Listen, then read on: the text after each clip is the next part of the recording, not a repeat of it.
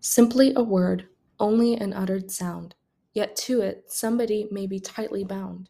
To some it means nothing, and to others it means everything, solely a title by which to differentiate, or a term in which to anticipate. You see, a name may vary in meaning.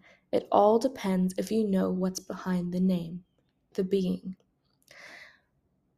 I wrote this poem to try to convey just how important a name is to someone.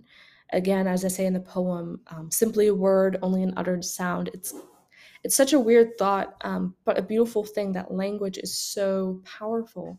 A name, sometimes only one, two, three syllables, it could mean the world to someone. The name of your parents or siblings or your partner, just hearing their name, just brings forth these emotions of love and commitment, and you just love hearing their name. And I believe it's such a beautiful thing that just one sound, one or two syllables can just bring forth such emotion. As to other people, they might hear that name and it means nothing to them because they don't know someone by that name or they're not close to somebody by that name.